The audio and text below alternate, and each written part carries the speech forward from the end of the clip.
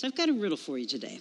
Let's see if you can figure it out. Raise your hand when you've got it figured out. Who am I? I have no respect for justice. I maim without killing. I break hearts and ruin lives. I am cruel, malicious, and gather strength with age. The more I am quoted, the more I am believed. I flourish at every level of society. My victims are helpless. They cannot protect themselves against me because I have no name and no face. To track me down is impossible. The harder you try, the more elusive I become. I'm nobody's friend. Once I tarnish a reputation, it is never the same. I topple governments and ruin marriages. I destroy careers and cause heartache and sleepless nights. I wreck churches, yes I do, and I separate Christians. I spawn suspicion and generate grief. I make innocent people cry on their pillows. Who am I? I am gossip. There are a lot of different warnings about the tongue, about not to use profanity, not to use insults, not to use lying negativism, not to be a complainer, not to use criticism. All of these are harmful in some way, shape, and form. And yet gossip is particularly vicious. Perhaps because it destroys more people and tarnishes more reputations, broken relationships, and sadly, it will and does split churches than all of the other ideas that I said earlier put together. The truth is that gossip can be quickly told, quickly heard, and quickly spread from one person to another. And worst of all, gossip is quickly believed. That's the dangerous part. It's interesting that people will confess to theft, even adultery, even murder. But how many times have you heard people say, "Hey, I'm a gossip. I love to gossip. That's me." Not really, but we don't hear it. We don't hear it because people are afraid to say that they are a gossip. It is interesting how many people would say the other things and confess to the others, but not to say that they gossip and share it. In the New Testament, the Greek word for gossip literally means a whisperer, a person who whispers behind our backs with the intentions of hurting you. Some scholars have described or likened it to have likened a gossiper to someone who pours out poison and then whispers in our ears. Sadly, now with all of the technology, they don't even have to come close to us and whisper in our ears. All they have to do is punch it in, or all they have to do is speak it. And it is in our houses, it is in our homes, it is on our phones. It's even on, if you've got one of those funky wrist telephones, it's there. You cannot escape it. It is there. And it spews out its lies everywhere it goes. The book of Proverbs warns us about the deadly sins and the deadly allure of gossip, as well as the deadly effects over and over and over again. In Proverbs 18:8, we read that the words of a gossip are like choice morsels. They go down so easily into a man or a woman's inner parts. Think about that which you love to taste. It might be chocolate, it might be hot fudge sundaes, it might be steak, it could be something, and it just tastes so good as it goes down.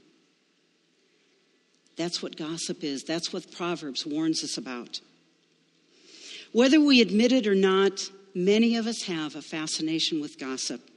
That's why there's so many talk shows. That's why there's in the grocery stores, the tabloids are so exciting to see. That's why they're flourishing. And yet, again, in the book of Proverbs, it says that gossip is something that we savor. It is hard to avoid. And frequently in Scripture, gossip and slander are linked together tightly as one. We see it in the book of Romans, the first chapter, that where a slanderer, that's a hard word to say, isn't it? Where slander is, slander means that it is to speak evil of someone. For when we gossip, when we speak evil about another person, we're bad-mouthing them. We are ruining their reputation.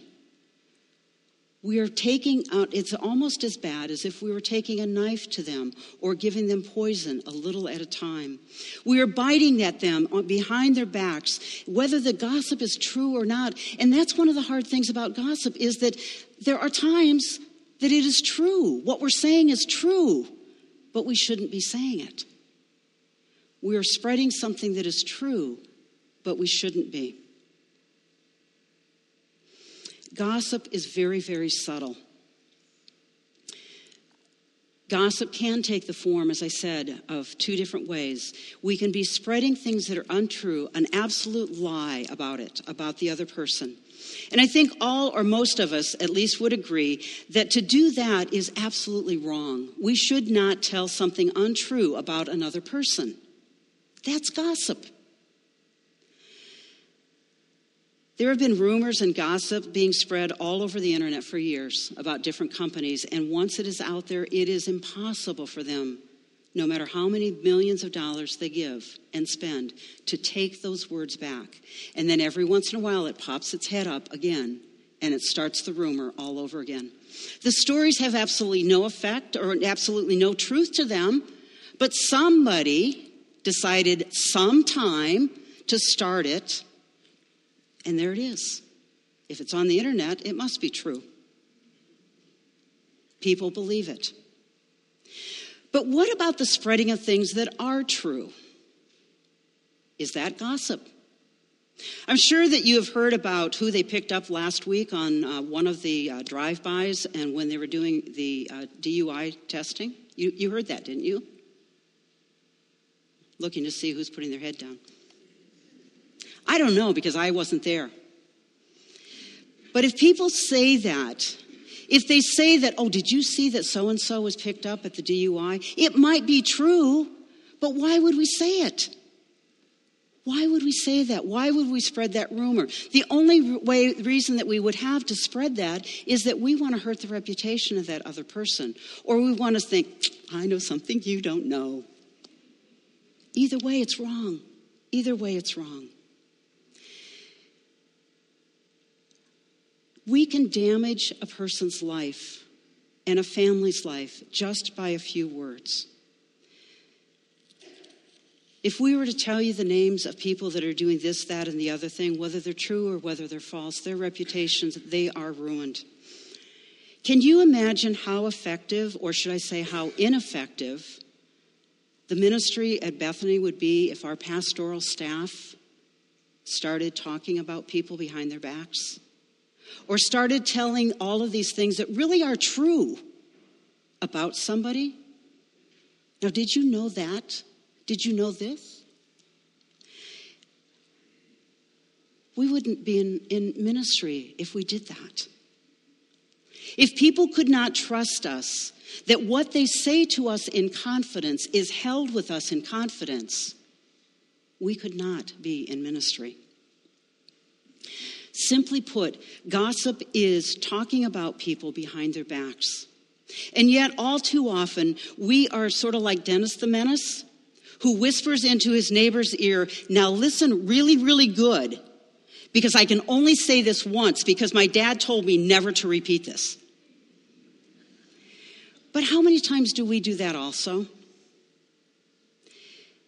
And even if we only say it once, the damage is already done. The scripture tells us that gossip is like a wildfire, and that we have all seen on TV the damage that wildfires do. It destroys everything in its path. Now, there was a teenager one time that got caught up in what was being talked about at school, and he was so caught up into it that he picked up a little morsel of something that was being said about somebody new in school. And he began to talk about that and make up ideas and thoughts and share them with his friends as to why he really had come to school, why he had to leave the community he was in before that. And he began to talk about it to his friends. But after he had done this for a little while, he began to have this real tightness in his chest, and he went home and he said, "Mom, I think I did something wrong. This is what I did, Mom. What can I do to make it better? What can I do to protect now the reputation of this new kid in school? Because he really is a nice guy."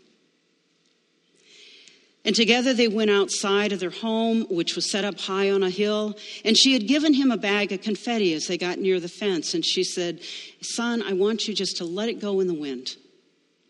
And the young man thought, "Oh, good. I'm letting it go, and I'll never have to think about it again. I will be free from this guilt." And after he had done that, his mom said, "Now I want you to go pick up all of those pieces of confetti." And he said, "Mom, I can't do that. Look at how far they've blown. The wind is taking it everywhere." And she said, Exactly. That is what your words have done to that young man. You can't get them all back, no matter how much you try. You cannot undo the damage of gossip. Over my years of ministry, I have had a number of people that have come to me say, "Now, you can tell me as a friend." Not. Or, "What's really going on with so-and-so? I heard that." And while most Christians would believe that it is a sin to slander another person, when it comes to gossip, well, they're not quite so sure about that. And sadly, many have done it for so long that they don't even realize that they are doing it anymore. Have you ever caught yourself beginning to say something and you think, "Oh, wait a minute. I better not say that. It may not be true." Or, "I better not say that because it might hurt somebody else." Or, it is subtle. Gossip is very, very subtle for us. It sneaks in. After all, what's wrong with exchanging a little bit of information about somebody else? It's true. What's wrong with it then? One of the most subtle ways that I think our church or any church and many, many Christians can gossip is by asking for too many details so that they can pray in the right way. God already knows what that person needs prayer for. We don't have to explain it to God. But so oftentimes I hear people that say, "Well, I really want to pray for so-and-so, but I don't know what they're going through in their lives." God does. We don't have to. All we have to do when a name and a person comes to our heart is say, "God, I'm thinking about so-and-so today. I pray for them. I lift them up to you." When we are, after all, exchanging information, whether it's true or not, finding out whether, the first thing that we need to do is to find out if it's truth. And if it's not, we need to stop it right there. When we are talking about a situation with somebody who is neither a part of the problem or a part of the solution, then we are probably gossiping. Think about that. When we talk about somebody who is not part of the problem or not part of the solution, we are probably engaging at that point in time in gossip because we're talking about somebody behind their back. And we need to be careful about that. Before you repeat a story, we all need to ask ourselves, is it true? But secondly, is it fair? And third, is it necessary? Is it necessary that I repeat what I just heard? If not, don't say anything. Don't repeat it. We're also told through scriptures that if we compare the gossip to a wildfire, that where there's no wood, there will be no fire. If we refuse to receive the gossip, it will cease. If we refuse to communicate the gossip, it will cease. And that's what we need to continue to think about. If you see our little picture up here today, it's pretty easy to tell that one person is sharing gossip with another.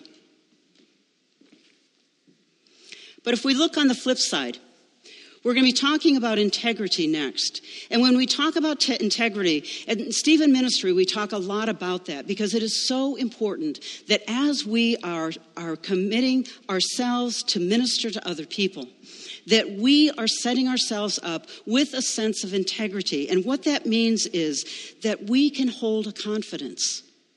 We can be trusted. We need to be able to talk about and hold things in confidence. We talked about yesterday in our training class that Stephen ministers cannot tell anything to their spouse about their care receiver. They cannot mention the name. They cannot mention the situation. It's held in confidence with that person so that there is a trust and a bond that is built together with those two individuals. The quality of being honest and having strong moral principles and strong moral uprightness, that is integrity, and that's what we need to strive for. That's how we should be using our tongue, or should I say, holding our tongue sometimes. Integrity is the personal quality of fairness that we all should be aspiring to. Having integrity means that we are doing the right thing in a reliable way. It is a personality trait that we admire. And since it means that a person has a moral compass that cannot waver, those are the people that we should be seeking out in our own lives, to model ourselves after, to get close to, so that we can learn how they're doing it, that we can model after them. That is the model that Christ gave to us. Let me give you an example of how it might play out in a workplace. Nancy's boss had just let her know that the client's order was ready to leave the warehouse and go off to the client. So she picks up the telephone and she's ready to call them. And then he says, but there's a little problem. The shipment was damaged by somebody in our warehouse team, he says. There's just a few dings, nothing to be worried about, but it shouldn't affect the quality of or the performance of the machinery at all. If they complain, we'll blame it on the trucking company that gave it to us. Nancy pauses for a minute and she feels really uncomfortable. But didn't you just tell me that our warehouse guys damaged the product? Her boss shrugs. Don't worry about it. Yeah, but the customer's not going to know that. I'll just put in a claim right now and say that it was damaged on delivery, and who's to know? Don't worry about it. The client won't even notice. Does the boss show integrity? No. Nancy, it still remains what she's going to do. We don't know the rest of that story. Integrity is the practice of being honest and showing a consistent, uncompromising adherence to a strong moral and ethical principles and value, even when nobody is watching.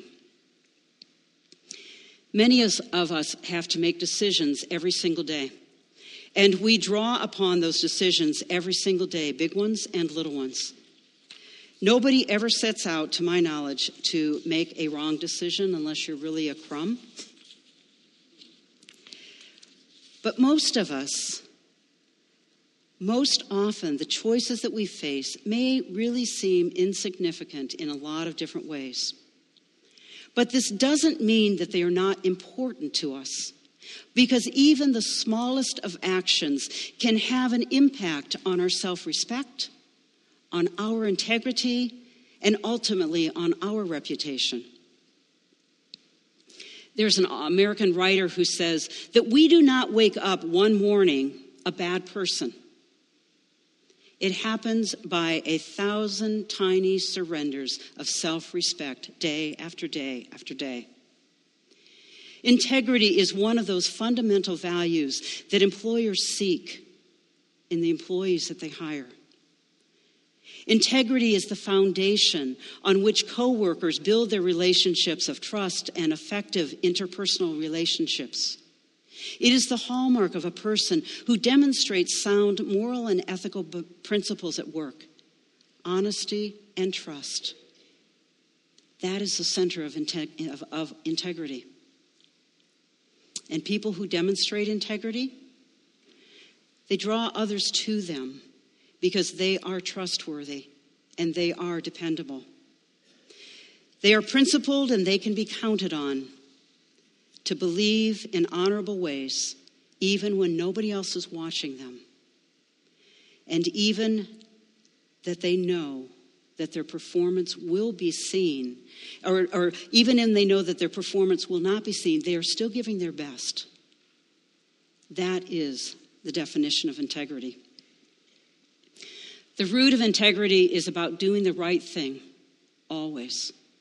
It is not about acknowledging others. It is not about what is convenient to us.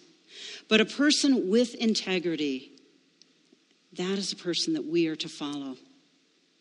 That is a person that shines. That is a person that is reflecting God's love and God's moral ethics. In big and small ways, invisible and in visible ways and invisible situations, we all have the opportunity to demonstrate our own integrity throughout our days. Or we have the opportunity to demonstrate the lack of it every single day. In summary, each of us has a choice that we make every single day, how we're going to use this tongue that God has placed in our mouths. We can use it to do evil. We can use it to discourage, to discredit others. Or we can use our tongue to do good, to encourage, to uplift, and to express love to one another. Read the scriptures and see how many times gossip is listed there. Read the scriptures and see how many times we have been warned to be careful of our tongue, what we say. After all, it is our choice every single day of how we're going to use it. Are we going to use our tongue for the glory of God and to build one another up? Or are we going to knock everybody down? It's our choice. Let's pray. Our gracious Heavenly Father, we do confess that it is not always easy to take the high road of integrity. Often it seems like we are swimming against the tide. And sometimes we don't even recognize that we have engaged in gossip until it is too late. For it is subtle, and it sucks us in, and it tastes so sweet. Lord God, we pray, and we prayed again this morning, lead us not into temptation. Lord God, give us wisdom. Give us insight this week to recognize gossip for the evil that it is, and the strength to be your people of integrity, even if we may be the only one. We pray this in your name. Amen and amen.